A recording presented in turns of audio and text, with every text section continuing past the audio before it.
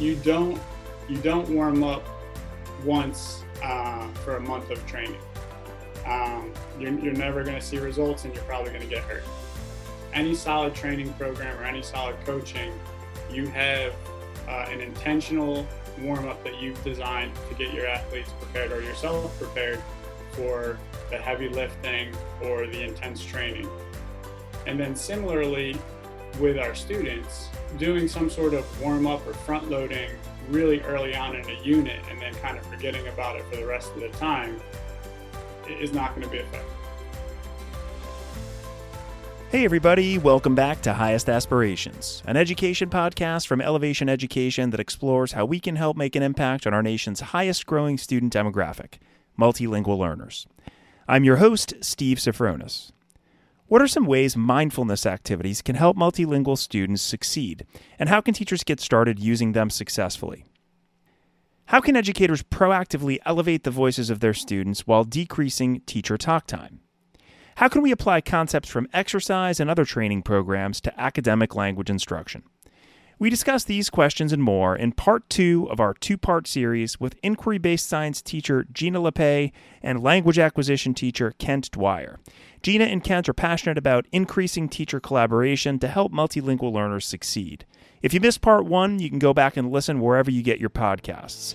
Check out our guests' full bios in our show notes or on the blog post that accompanies this episode at elevationeducation.com/ELL community.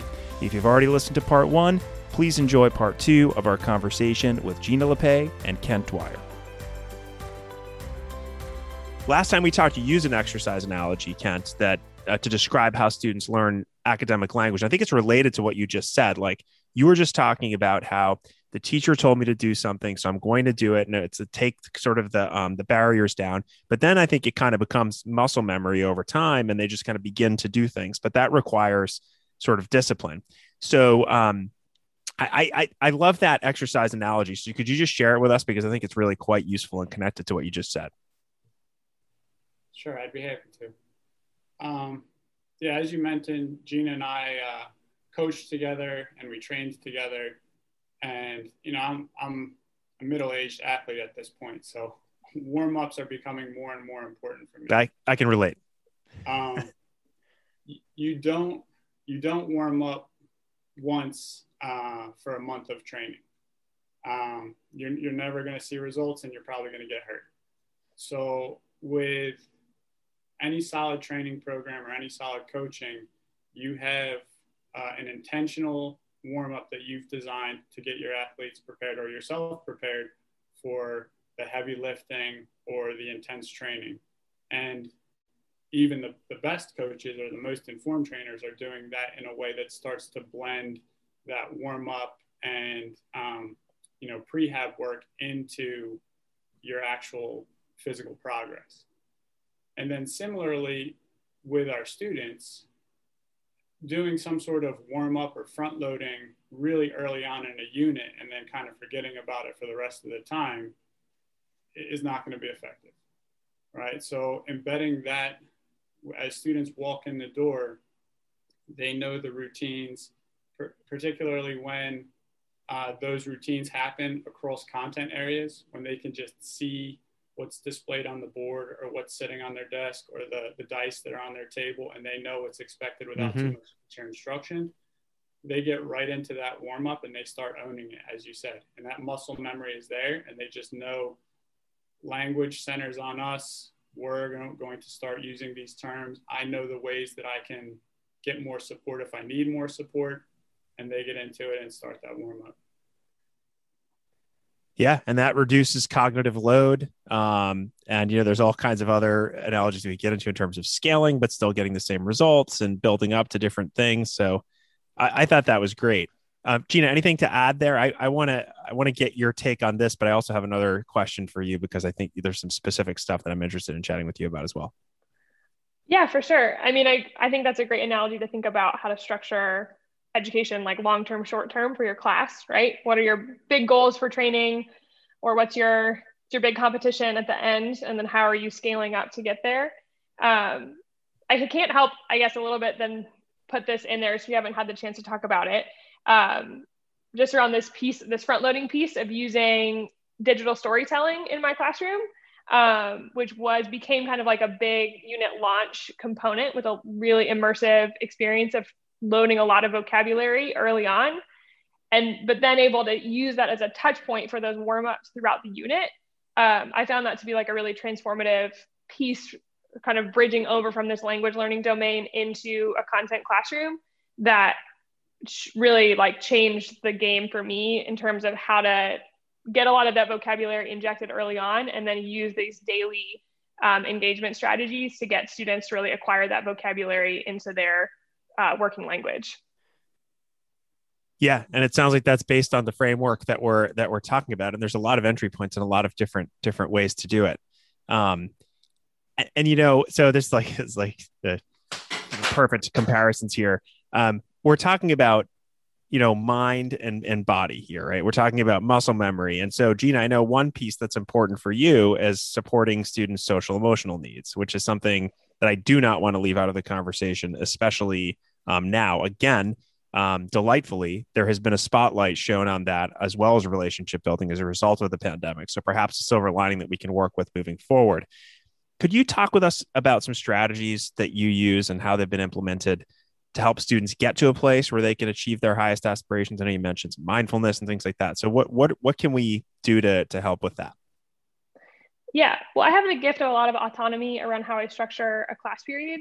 And I actually start every single class with students sitting in a circle, and we do some sort of structured check-in. So I have a few different sentence frames or few different kind of check-ins we use every week so that students come to know the routine. And those are not content related. Those are just like, how are you feeling today? What's the highlight of your week? Something you're looking forward to. And so every student shares something in that circle. And then we close the circle doing some dynamic mindfulness. So dynamic mindfulness combines action and breathing to help you kind of get centered in your space and ready for whatever it is you're about to do. So students take a few deep breaths. Usually I guide them to find a particular colored item or shape of an item to look at in the room. We take a few deep breaths together, do some motions linked with the breath, like, you know, breathing in and raising your arms above your head and breathing out, bringing them back down. The goal being to get your breaths to be long and sustained and focused. And that takes just a couple minutes, if that. And then we'll transition into the main class session. And I tell students that this is a tool for them to use, you know, in my classroom with me, but it's a tool for them to use in their life. And we talk a little bit kind of about the neuroscience behind telling your body that you're safe.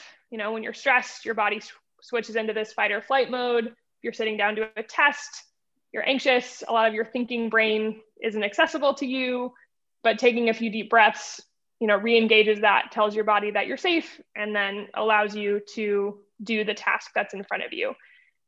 So by embedding this into class every single day, I'm hopeful that students can take that tool, you know, to help them be successful in my class, but also as a tool that they can use in their life when they're faced with stressful moments or need an opportunity to center themselves. I hope that, I think that I see that students come to know one another pretty well. And in those circles, I'm showing them that I care about them first, right? I'm interested in them. I'm curious about them. I want to know what's going on in their lives. And that's where we're starting a class session from. And then the content and the science part comes after. You know, in those circles, I've learned really intimate things about students that have really helped me to support them better. You know, students sharing that it's the anniversary of a parent's passing, or students sharing something they're nervous about that's coming up later in the year, or even just talking about tests that are happening. I always know all of the tests that are happening and all of the stressful assignments because students are sharing them in class. So I'm better able to support them, but they're also able to hear from each other that these things are going on, right? So like Kent said, it's not just about me and them, it's about them together. And so how can they support each other, hear that other people are also anxious, hear what's going on for their peers, and really come to be members of a community together. And with the breathing piece as well, again, just showing them that I care about them as people, and here are tools that you can use to be successful that aren't secret, that aren't fancy, but that really do make a difference. and Gina talked about it earlier. Remember, in our context, it is hyper stressful and hyper achievement focused. We do a capstone project in 5th, 8th, and 12th grade. And this past year, we had multiple groups at the middle school level focusing on student stress levels, anxiety, depression, because they're cognizant of their unhealthy status in an academic environment. So entering into a classroom like Gina's, knowing that they're valued, having the chance to be heard, having the chance to talk about their emotions in a safe space, really kind of set the tone every day that we care about you first. Yeah, I have to ask this follow-up. I know we're getting to time here, but this is really important. And I'm assuming, first of all, and I'd love to know right away if I'm right, is this not something that's happening in lots of other classes, correct? No. Yeah, no. So that was my assumption. And so I'm curious, I guess I have children of my own who are, middle school age and younger and older. And so I've seen, and working with students as well in high school. How does this practice begin? How do they react when they're like, we're going to do these breathing exercises, we're going to have this circle? And I guess more importantly, like, how does it adapt over time? Does it become one of those routines that they're all just sort of comfortable doing, or at least they know they're going to do it? Do you have some students who are like, what is this? I don't know. And I mean, I'm just looking for kind of the reality of this, because I totally see the benefit, and I'm definitely playing devil's advocate here. But since you're maybe the only one doing it that way, and it's not like built into the system, I'm just curious, how does that evolve over time? Yeah, that's a great question. The school I came from before, it was more built into the system. So that's where I came from with my practice. In my previous school, we had the closing circle every day in every classroom. So I knew sort of these things were happening for students in the day. When I came to my current school, I felt unsure about how to create these spaces for students. We do have an advisory program where some of that's happening, but it felt really important to me that I was creating that space with students in my classroom. So I just decided, this is how I'm going to do it. I'm going to stick with the circles I did before. I'm going to stick with the check-ins I did before. And this is how it's going to go. And I think I don't have any hesitation about it, which helps them. I think also students just kind of come to know that if I'm asking them to do something and I'm giving you a why, we're all going to do it. And I understand like what that looks like is really different in different contexts, and it takes a different set of tools, and different students will need you to use a different tool at different times. So for any expectation, you can't just try the same thing over and over and expect it to work for every kid. So you're going to have to be responsive. But I think at least in this context, some of that group accountability supports it. So there's enough kids who are like willing to do what the teacher is asking, that can kind of help with the momentum. And then the kids who can't handle it, that takes those separate conversations. It takes any other kind of behavior management tool that you have. So initially, it's just what we're doing because kids are nervous and they don't know what's going on, and they're in 6th grade. So they're just going to kind of do it because they're nervous. And then as students kind of try to poke at the boundaries, right? Like, how much can I get away with in this time? It just being consistent about like, not very much, right? Like, your only job in this moment is to be silent and take a few breaths. Yeah. That's your only job. And you're not going to take that opportunity away from anyone else in this room. So right. if you're not going to do the movement, I'll pick my battles on that one. I prefer that everyone do them. That's the goal. But day to day, probably not everyone's going to do them. But here's the line that you're not going to cross, right? And if you're having a hard time meeting that expectation, then that's going to be a separate conversation. Right. Yeah, I love that. I don't know if there's a right answer to the question I asked, but that's the one that I was hoping I would, just because you did that like accountability, like there's a lot, right? It's like anything else. And yeah, I just think it's great. I don't really have anything else to add. If people are interested, to go back 30 seconds and listen again, because I thought that was really, really well said. Kent, you want to say something? Go ahead.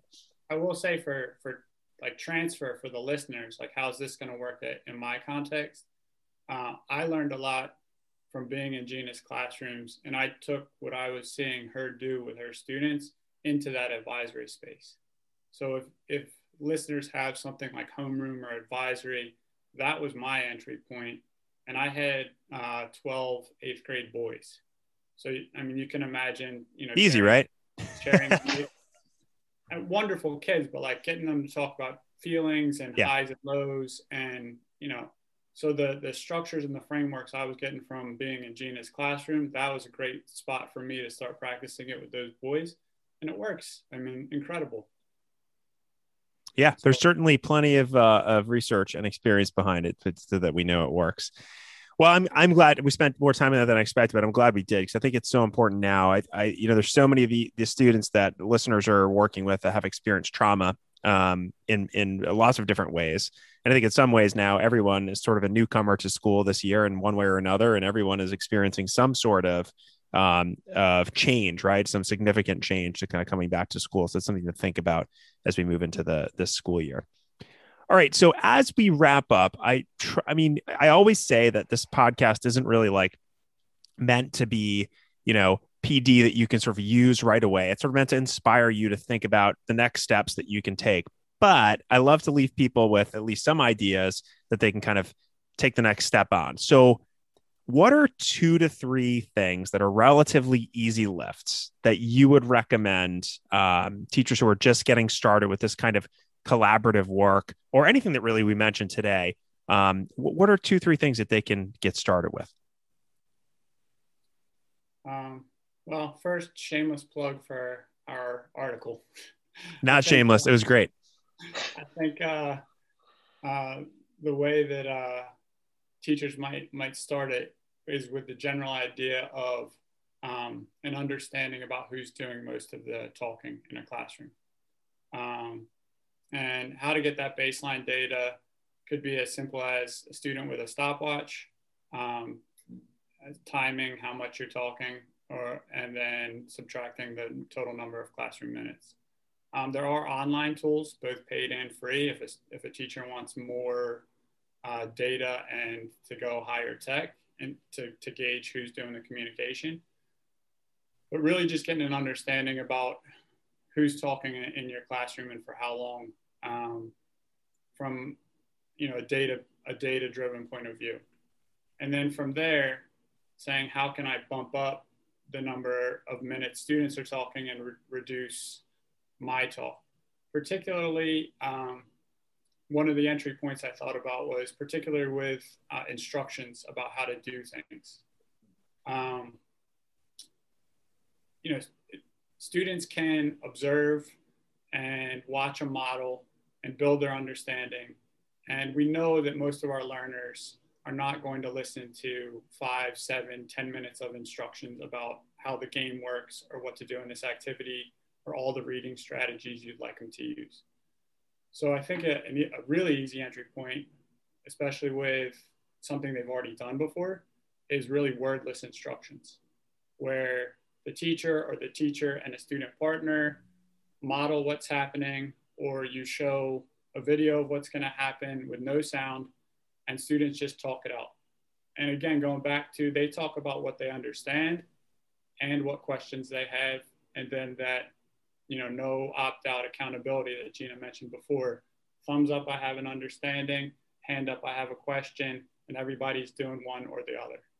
And then from there, students are saying what they understand about the activity. You paraphrase it. Thumbs up, I agree. Hand up, I have a question or something to add. Students build an understanding, and then you get to the activity. And that right there just like flips engagement completely, because the students are doing all of the talking.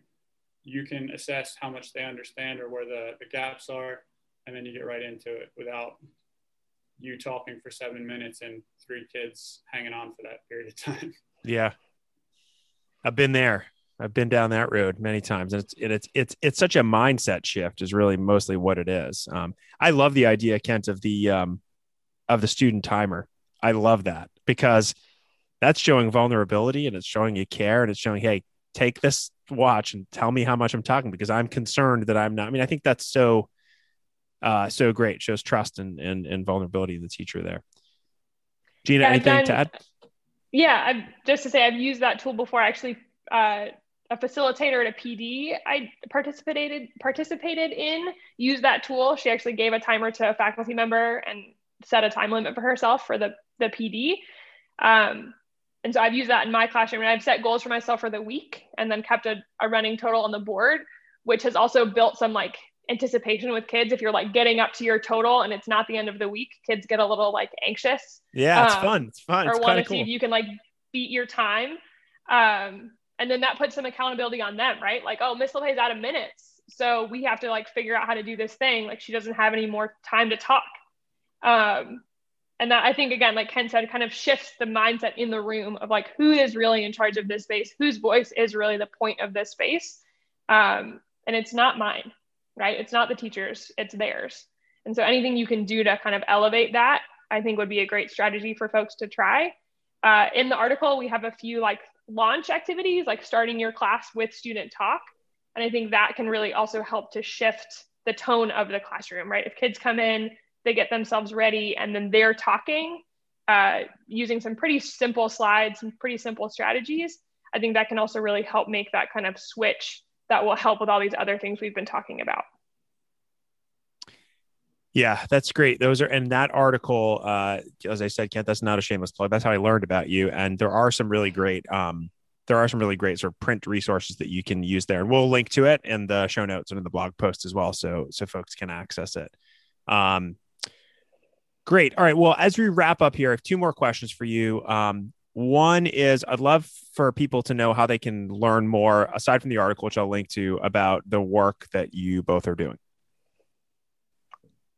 People are welcome to email me if they have questions, or check out my Instagram account. I'm sure those can be linked somewhere, but my Instagram is LePay_labs. Mostly, yeah, people can get what they want from it. I don't have a significant digital presence for what I'm doing. Yeah, Gina talks about how that's an area of growth for us, and I love it. It's true. Yeah. Kent.Dwyer is my Instagram account. If you go, you might think I'm a PE teacher because it's mainly pictures of me coaching that my wife's taken during our sessions. I love to coach, so that's a fantastic thing, but maybe not interesting for your listeners.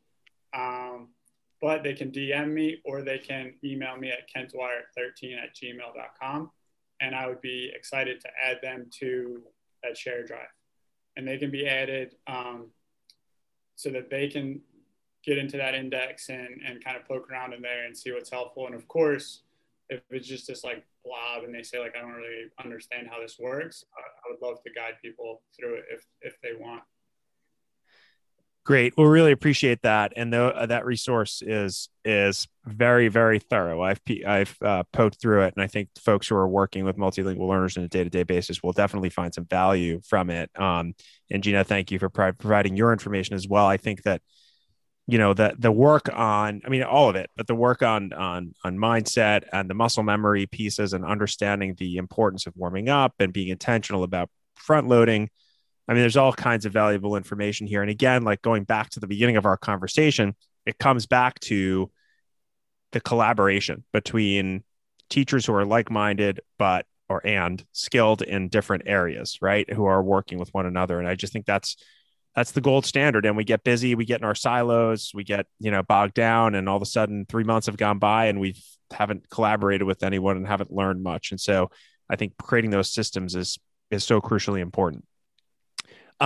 So last question is that you all, I'm sure, have been inspired by different things over the course of your career. So love to hear if there's a book or a film or really any other resource at all that has inspired you either personally or professionally that you'd like to share with listeners. Sure. Yeah, I can share two books, both kind of professionally leaning. One is Onward by Christina Aguilar, around building resilience in educators.